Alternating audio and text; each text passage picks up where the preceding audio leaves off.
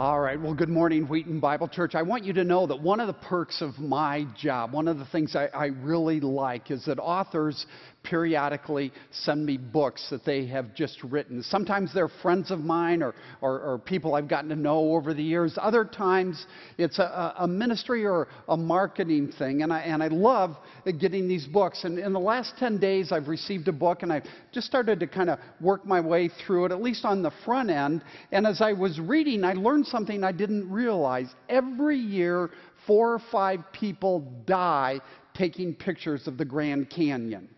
Now, you thought I was reading deep systematic theology. But that's horrible when you think about it.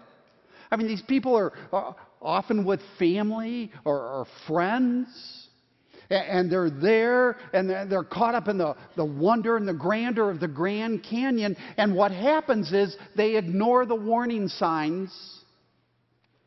They get too close to the edge in order to get that picture, and then they go over. 4, 5 people a year. They call it overly zealous photographic endeavors. Now, in the same way, in the kingdom of God, we have this crazy tendency to ignore Jesus, to ignore the glory of Jesus that we saw revealed in the Transfiguration last week in our section of the Gospel of Mark. We have this tendency to ignore the warning signs revealed in God's Word. And what happens is that becomes a killer mistake. In this same book, the author reminded me that just a couple of years ago in this little bitty town in Zanesville, Ohio, you probably remember this story. The owner of a private exotic animal zoo one day suddenly opened all the cages, released all of his animals, all the wolves, all the leopards, all the lions and the tigers and the bears, released them, and then he took his own life. And what happened is suddenly, in that little bitty town of Zanesville, Ohio, everything changed because the town was disrupted by the presence of other exotic, dangerous animals. Hey, Mom, there's a lion in our front yard. Can I go pet it? Or why is this bear hanging out around McDonald's? Now, if our study in the Gospel of Mark means anything, it means there is a presence of the divine other in our midst, and his name is Jesus. Dangerous? Yes.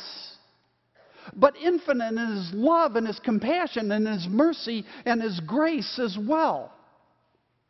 But while we would hardly ignore lions and tigers and bears, oh my, if they were on the prowl in our neighborhoods, we regularly ignore Jesus. I mean, we're busy. We're distracted. We've got things coming at us.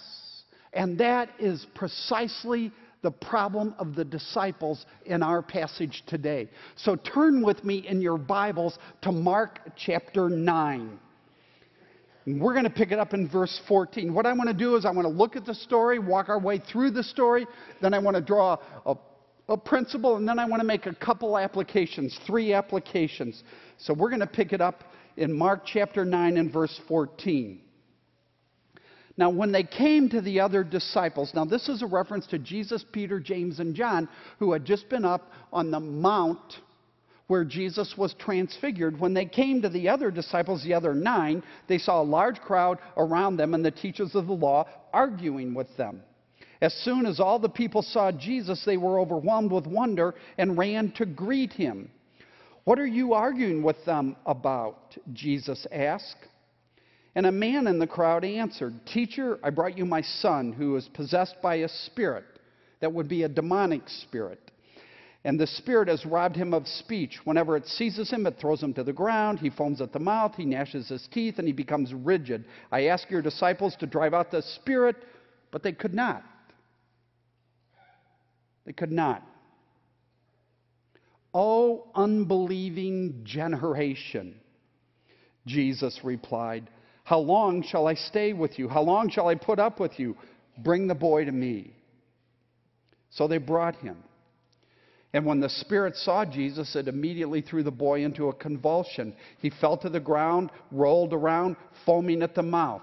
And Jesus asked the boy's father, how long has he been like this? From childhood, he answered. It has often thrown him into fire or water to kill him.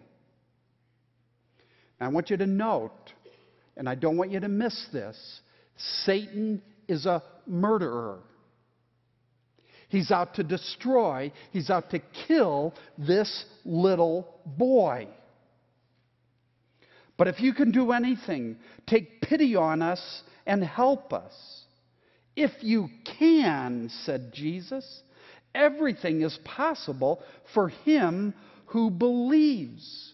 Now notice what's going on here. The father is consumed with his son's physical condition. Jesus shifts the conversation to the spiritual condition of the father.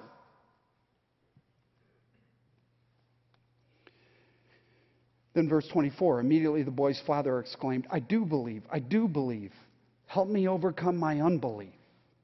And when Jesus saw that a crowd was running to the scene, he rebuked the evil spirit. You deaf and mute spirit, he said, I command you, come out of him and never enter him again. The spirit shrieked, convulsed him violently, and came out. The boy looked so much like a corpse, so beat up, that many said he's dead. But Jesus took him by the hand, lifted him to his feet, and he stood up. After Jesus had gone indoors, his disciples asked him privately, why? Why couldn't we drive it out? And he replied, this kind can come out only by prayer. They left that place and passed through Galilee. Jesus did not want anyone to know where they were because he was teaching his disciples. He did not want to be interrupted. He had to teach the disciples about making disciples. He said to them, the Son of Man is going to be betrayed into the hands of men. They will kill him, and after 3 days he will rise. Jesus is predicting again his death and resurrection, but they did not understand what he meant, and they were afraid to ask him about it. Now, we got an incredible story here. I mean, an amazing story. But I want you to get the context or the setting to appreciate what's going on here. And what I want you to see is the contrast between the previous story and this story. In the previous 13 verses of Mark chapter 9, you have this cosmic light show. Jesus is transfigured and revealed in dazzling light. Go back to verse 2. And Jesus is up on the mountain. But then we come to verse 14 in our passage, and they move down the mountain to the valley below. And what do we have is sin and darkness and demonization and demon possession.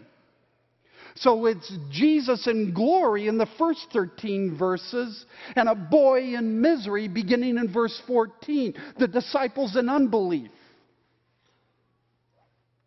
A generation in unbelief. So we have this contrast between the divine glorified presence and the mayhem of a sinful fallen world. By the way, for you art lovers, this contrast is so vivid that it captured the imagination of one of the world's great painters, 16th century Raphael, who was a contemporary of Leonardo da Vinci and Michelangelo, these Italian Renaissance masters. And this passage, this contrast, so captured Raphael's imagination that not only did it become his most famous, his greatest work, it has become one of the finest, greatest pieces of art in all of history. Now look at it. Notice there's two halves. On the top, We have the transfiguration, the first 13 verses. Jesus is surrounded by Elijah and Moses. The disciples, if you can see them, are prostrate before. But then you come down, and the second half of this painting, the bottom half of this painting, is darkness. It's the valley below. It pictures life in this sinful, fallen world. And there is this big debate brewing over this demonized boy. Now let's do a close-up. Let's go to the second one. This is the bottom half. The boy is on the right. His arms are like this. You can see his eyes are rolled back. He's clearly demon-possessed. And there's this mayhem. It's life in a sinful, fallen world. Now Raphael's point is that both the top and the bottom are real. And Jesus is present in both. Now, with that contrast, it gives us the setting. Let's look at our passage. And if you go back to the beginning, what you discover is as Jesus and the three come down the mountain, they walk right into this argument. This argument between the teachers of the law and the remaining 9 disciples over the failure of the 9 to cast out this demon in the boy. As the father says, they could not do it. Couldn't do it. Now think for a minute about what's going on here. You have a hurting, heartbroken father whose hopes have been dashed in a million pieces.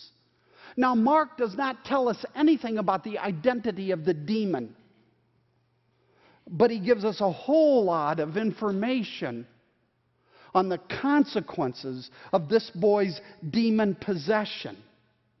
He can't speak because a little later Jesus will call the spirit deaf and mute. The boy probably couldn't hear either. He had epileptic-like seizures, and he had regularly been burned and almost drowned, scars all over his body. Few children, few families in Israel experienced a more miserable existence. Now, hoping that Jesus and his disciples could cure this little boy based on what he had heard, the reports he had heard. This father risked taking his son out into public so he can be healed. And the disciples don't deliver. And this is a big deal. Because if you go back just 3 chapters to Mark chapter 6 and verse 7, Jesus gives the disciples complete and total authority to cast out demons. And 6 verses later in Mark chapter 6 and verse 13, we are told that the disciples are casting out many demons. But here, in Mark chapter 9, when we come to this precious little boy, they can't do it. And it's their fault. And everything in this passage tells us it's significant spiritual failure on the part of these 9 disciples. And what happens? Well, as a result, the Jewish teachers of the law are having a field day. You guys aren't anything special. Jesus, he's not anything special. You're all a bunch of phonies. So right on the heels of the glory of Jesus Christ, the pre-incarnate glory of Jesus Christ being revealed on the mountain, you've got a heartbroken, desperate father. A demonized son on the edge of death. You've got impotent, embarrassed, confused, unbelieving disciples and arrogant, hostile Jewish leaders who are spewing condemnation. The picture here is very dark. It's a sinful, fallen world we live in. This is our world. And what is Jesus' response? Well, look at verse 19. 3 words. Oh, unbelieving generation. Jesus says the problem is a lack of faith. An unbelieving generation refers to everyone. The Father, I want to suggest, is unbelieving. I mean, if he had lived a life of faith, if he had been a man who over the years had walked humbly before God, if he had been a man like Job who regularly prayed for his children, if he had been a man who taught his children the Word of God, if he had been the type of father God wants us to be as fathers, do you really think it would have gotten this bad? I don't. Don't you think this father, if he had been a godly, believing man, could have stood on the authority of God's Word and based on the authority of God's Word, commanded the demon to leave? This father isn't innocent. When Jesus says, "Oh, unbelieving generation," he's talking about the Father. But he's also talking about the disciples. There's a kingdom principle that the disciples in this passage on spiritual failure, ministry failure, haven't learned. And the principle is you can't do the work of Jesus absent or without the power of Jesus. You just can't have one without the other. I mean, think about your phone. Just as your phone over time has no power unless you repeatedly and continually plug it into its power source, we have no spiritual power unless we are linked and connected and locked in to our power source, which is Jesus. And here the disciples apparently disconnected. They're trying to do this on their own. And you can't do kingdom work without kingdom power. You can't do Jesus' work without Jesus' power. So the disciples are also unbelieving. But so are the religious leaders. Massive unbelief on their part. You could not tell these guys anything. Their hearts were so hardened. They were walking know-it-alls, spiritual know-it-alls that were totally hollow and empty on the inside. And because Jesus didn't fit their politics, and Jesus didn't fit their paradigm, they rejected him. Oh, unbelieving generation. And Jesus is referring to everyone. He's referring to the devastated father. He's referring to the defeated disciples. He's referring to the defiant scribes, the teachers of the law. And by the way, don't make the mistake of reading this and thinking, you know, this demon stuff, I don't think so. Don't read this and allow yourself to think this is religious hocus pocus from a pre-scientific first century world. No, man, I want you to know that Satan is alive and well, but the way he works in a culture like ours 2,000 years later is going to be different than how he worked in the first century world or how he's working in different parts of the developing world today. So, for example, as another guy pointed out, let's say somebody from the first century to plop down and land here in our terrain here in Chicago, and he might look around after being here for a while and say, you know what, you guys don't realize this, but your culture is much more demonically overt than ours. And you would say, well, how in the world is that? And he would say, well, Satan has taken his stuff out of the category of religion and dropped it in the category of entertainment. And he's gotten you to pay for it. And you say, whoa, wait a minute. Those are just movies, video games, songs. And your first century friend would say, now hold on. Those are sermons with pictures. Sermons with words set to music. And Satan inspires both.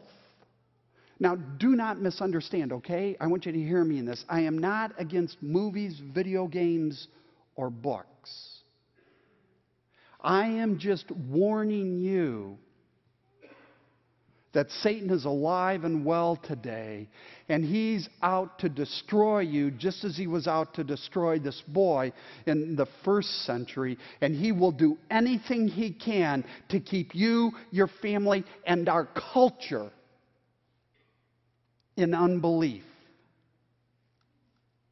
And if it's entertainment, so be it. Please, please do not miss. He tried to kill this boy. And parents, he'll try to kill your children. He'll try to kill you. Now let's go back to our story. I want you to look at what happens next. In verse 20, we are told the boy is brought to Jesus. Can you imagine what this boy must have looked like? How beat up. And then we have this conversation after the demon revolts, sensing Jesus' presence. And then we have this conversation between the Father and Jesus. And then we're told, beginning in verse 25 through verse 27, that Jesus says the word and the demon is cast out. It's an exorcism. This is a real life exorcism. And Jesus lifts the boy up. Luke tells us he hands the boy back to his father. Dad,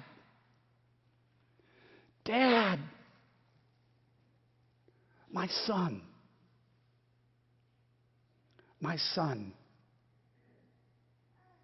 And what we have here, by the way, is a picture of what the gospel does when we believe in Jesus. It takes us from the clutches of Satan, from death itself, and makes us alive in Jesus Christ, righteous and forgiven. And so what we see in this passage is no matter how great the evil, how difficult the demonic, how discouraging the situation, Jesus has the power to completely and totally overcome every ounce of darkness. And what we have is an incredible display of Jesus' compassion on the one hand and his power on the other. But we cannot stop there, because there's more to what's going on here. Yes, this is a miracle story about the rescuing power of Jesus to save us from death and demons. But this is also a story about the importance of faith, of walking by faith, living by faith in the life of a disciple. Our first clue, if you go back, is in verse 19, where Jesus uses this word when he says, "Oh, unbelieving generation." He's talking about the lack of faith. And then Mark, alone of the other gospel writers, has this conversation between Jesus and the Father. And on 3 different times, in just those couple of verses, the word faith appears. And then finally, when we come to the conclusion of this story, and the disciples are alone with Jesus, and they ask, why couldn't we do this? Why couldn't we drive this thing out? Well, what did we do wrong? And Jesus says, this kind only comes out by prayer.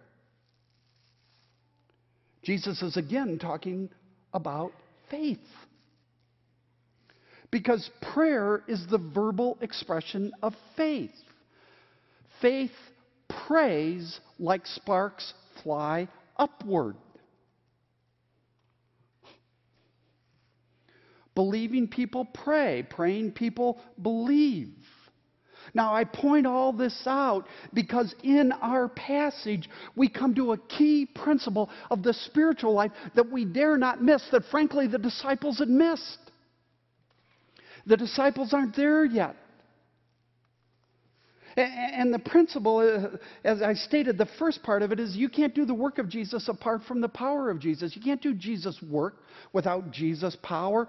But, and here we put it together, you won't experience the power of Jesus apart from faith in Jesus. You will not. And the way you'll know your faith is real is by the quality of your prayer life. This kind only come out by prayer. There is no ministry. There is no kingdom ministry. Now, there's all sorts of activity. There's all sorts of church attendance. There's all sorts of that kind of stuff. But there is no kingdom ministry where there is no power. And there's no power where there is no prayer. And there is no prayer where there is no faith. These disciples were prayerless because they were faithless. They were unbelieving believers.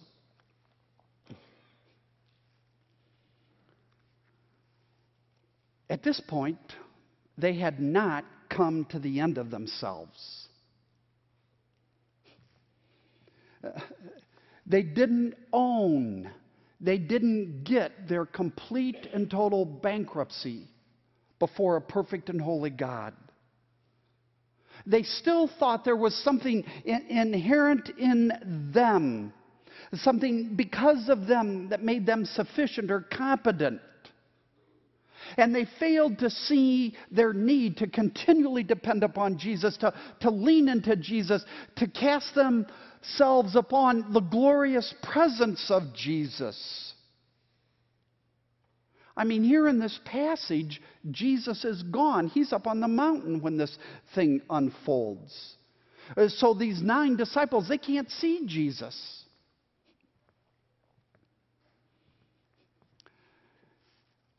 And apparently they forget about him. They ignored the warnings, Jesus' repeated warnings about unbelief, and they go right over the edge.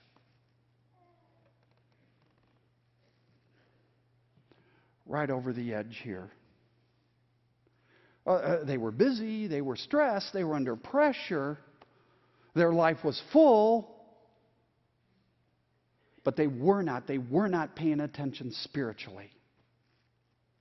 And they make a killer mistake. Now, let me move on. 3 applications. Number 1, and I want to say this as strongly as I possibly can. It is impossible to be a disciple without faith. It's always either faith or failure. Faith or failure. This story is a story of spiritual failure. And this story illustrates the principle that will come later in the New Testament in Hebrews chapter 11, verse 6. Without faith, it is impossible to please God. Without faith, you ain't pleasing God. Now, because this issue of faith is so central to this passage, I want you to see how Matthew deals with it in some wonderful verses in Matthew's account of this passage, the parallel passage. So turn back about 25 pages to Matthew chapter 17 and verse 29. I'm sorry, Matthew chapter 17 and verse 19. Same story, Matthew's account. We read beginning in verse 19, then the disciples came to Jesus in private and asked him, why couldn't we drive it out? And notice what Jesus says, because you have so little faith. I tell you the truth, if you have faith as small as a mustard seed, you can say to this mountain, move from here to there, and it will move. Nothing will be impossible for you if you believe. So in Matthew, the answer Jesus gives to the disciples' questions, why couldn't we cast it out, is you have so little faith. In our passage, in Mark's account, the answer Jesus gives is because you have so little prayer. Now, those answers are not contradictory, they are complementary. Because faith and prayer are 2 sides of the same coin. Faith prays and prayer is rooted in believing. And so what we have is each gospel writer recording a piece of the larger teaching of Jesus at this moment. And I love what Matthew gives us because he makes it clear that this passage is a passage about faith or the lack of faith in the life of a disciple in our lives. Now, what is faith? Faith is dependence. Faith, according to Hebrews chapter 11 and verse 1, is the conviction of things not seen and the assurance of things hoped for. Faith, now follow me in this, sets no limits on God's power and makes no demands on God's will. Faith, biblical faith, no limits, no demands. It's Jesus in Gethsemane. Take this cup from me. Father, you can do anything, but not my will, thy will be done. No limits, no demands. I'm in submission to you. And here in Matthew chapter 17, Matthew has Jesus highlighting the no limits piece. Jesus is saying faith in a limitless God is the key that unlocks the door to the kingdom of God. And it's there for the taking. I love these verses in Matthew. So what we see in this account, whether it's Matthew, Mark, or Luke, is that it's faith that activates discipleship, or better, it's faith that activates disciple making. And so the spiritual life, your spiritual life right now today, has nothing to do with your status. It has nothing to do with your education. It has nothing to do with your finances. It has nothing to do with your circumstances. It has everything to do with your faith. And it's not the quantity of faith, as little as a mustard seed. It's the presence of faith. If you will, it's the quality of faith. And power, I mean kingdom power. Power in your home. We're talking your marriage. We're talking the marketplace. We're talking where you live life so that you can live for Christ and lift up Christ. That is a function of faith. And friends, I want you to know, based on the testimony of Jesus, that God wants to use you. God wants to change the world through you. God wants to make you high impact, low maintenance people. Parents, that's what we want our kids to become. High impact, low maintenance. God wants you to be this high impact, low maintenance person. He wants to give you a joy, a peace, a sense of significance beyond your wildest dreams. But what holds you back? Your lack of faith. And that's the problem with the disciples in our passage. And so let me say to you, Christian, it is not that you are saved by faith and then you are sanctified, a fancy word for made like Christ. You grow in Christ by works. It's not that you're saved by faith and then you are made like Christ by works. Ministry, family, marriage, life, kingdom isn't ultimately about what you must do. It's about you resting and believing and apprehending all that God has done for you in Jesus Christ. It's about daily surrender and trust.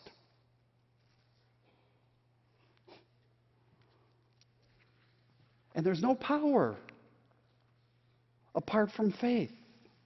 Now go back to Mark chapter 9 and let's go on to the second application. I want you to look at verse 24 in Mark's account. Mark chapter 9 and verse 24. Where this father, this unbelievably agonizing father who has been beat up for years says, I do believe, but help my unbelief. And the application I want to make is our faith will always be uneven. Your faith, my faith, always uneven. We will always be a mixed bag of belief and doubt. And we'll have days where we're believing, and then we'll have days where we're not believing. And we'll believe God about this, but not believe God about that. And sometimes we believe, and sometimes, man, it's less so. And we're just like the Father. I believe, help my unbelief. And the Father says what the disciples illustrate here. We are humans. We're not machines. We're a sin-polluted mix of faith and doubt. security, insecurity, courage, fear, rationality, irrationality, sinner, and child of grace. I say this because I want you to understand doubt and faith are not mutually exclusive. They're not. I believe. Help my unbelief. I mean, one day we can trust God for our kids, but we can't trust God for our retirement. And the next day we can trust God for our retirement, but we can't trust Him for our kids. That's the way we are. Our faith and our experience will be uneven. And one of the reasons God has given us the poetry in the Old Testament, I mean the Psalms, Ecclesiastes, Lamentations, and Job, is to show us that God understands the coexistence of faith on the one hand and nagging questions on the other. And to take one person from church history, Martin Luther, who turned the world upside down, spent his entire life battling doubt and depression. There's a tremendous mystery with the kingdom of God, a tremendous mystery with Jesus, a tremendous mystery in walking by faith. And frankly, we don't appreciate the mystery enough. Your doubts, your frustrations, your disappointments, your questions are not a sign of atheism. As much as a sign of honesty and living in a sinful, fallen world where horrible things happen like demon-possessed little boys. Third,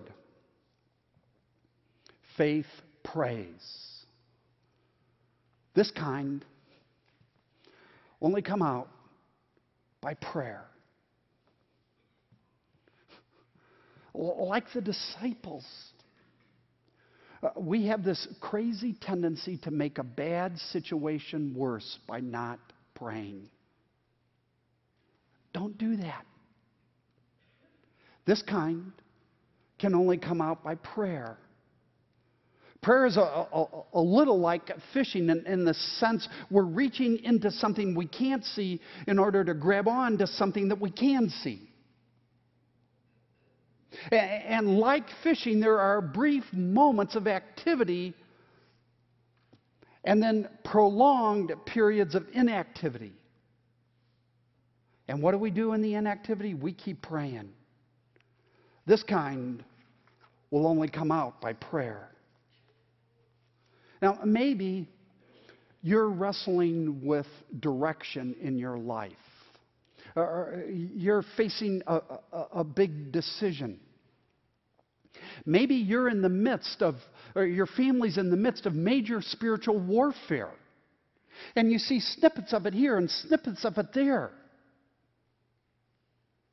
Maybe you're battling an addiction, gambling, alcohol, adultery, pornography. Or maybe it's a conflict with a friend or your spouse or a coworker or a neighbor. Maybe it's out of control spending, out of control anger. This kind only comes out by prayer. But notice what Jesus doesn't say in verse 29. He doesn't say, I'm done with you guys. He doesn't say, I'm fed up with your prayerlessness. This is the last straw. Here's your pink slip. Jesus doesn't say that. Jesus doesn't give up on these disciples. I want you to see this in spite of their prayerlessness. And Jesus will never, ever give up on you, child of God. Verse 29 is an illustration of grace. One of the great realizations of my life as a young Christian is that when I blow it, Jesus isn't going to fire me. Jesus isn't going to abandon me. Jesus isn't going to give up on me. Jesus isn't going to move on to other people with a whole lot more potential and a whole lot more ability, because Jesus doesn't operate that way. Jesus does not say, I'm done with you. Jesus says this kind will come out only by prayer. And in doing so, he invites the disciples to get back into the game and to pray. And then he goes on in the last couple of verses and announces, I'm going to carry you on my back, because life ultimately isn't about what you do, it's about what I do. And I'm going to go to Jerusalem, I'm going to go to the cross, and I'm going to die in your place for your sins, so that you can have life in spite of your unbelief and in spite of your lack of prayer. Let's pray.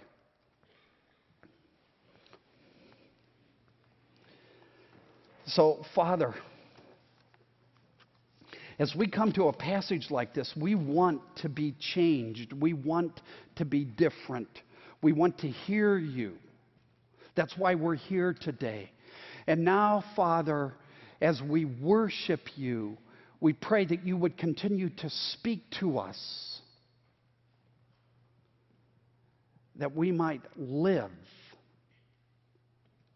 in a way that honors you. In Jesus' name, amen.